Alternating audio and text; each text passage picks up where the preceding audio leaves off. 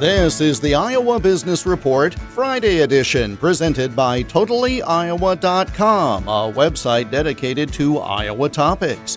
Books, DVDs, CDs, radio programs, and more, all at TotallyIowa.com.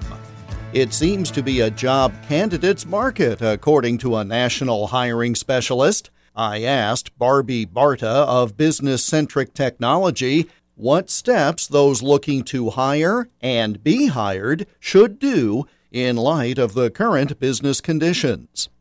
Depending on if you're looking for blue-collar, white-collar work, LinkedIn for white-collar, you definitely need to be a part of that.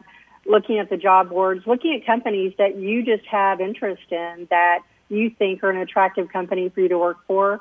Networking will never go away. You still have to talk to people.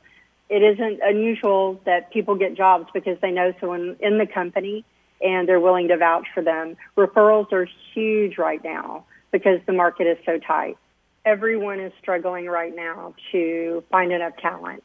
I think there are a lot of reasons, Jeff, that people haven't gone back to work.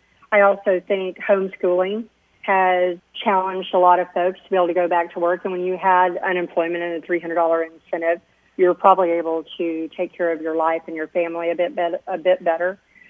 I have seen, a lot of folks aren't moving to new jobs because they want to know, is it going to be remote? I think it's a candidate's market. That's one of the reasons there's such low unemployment.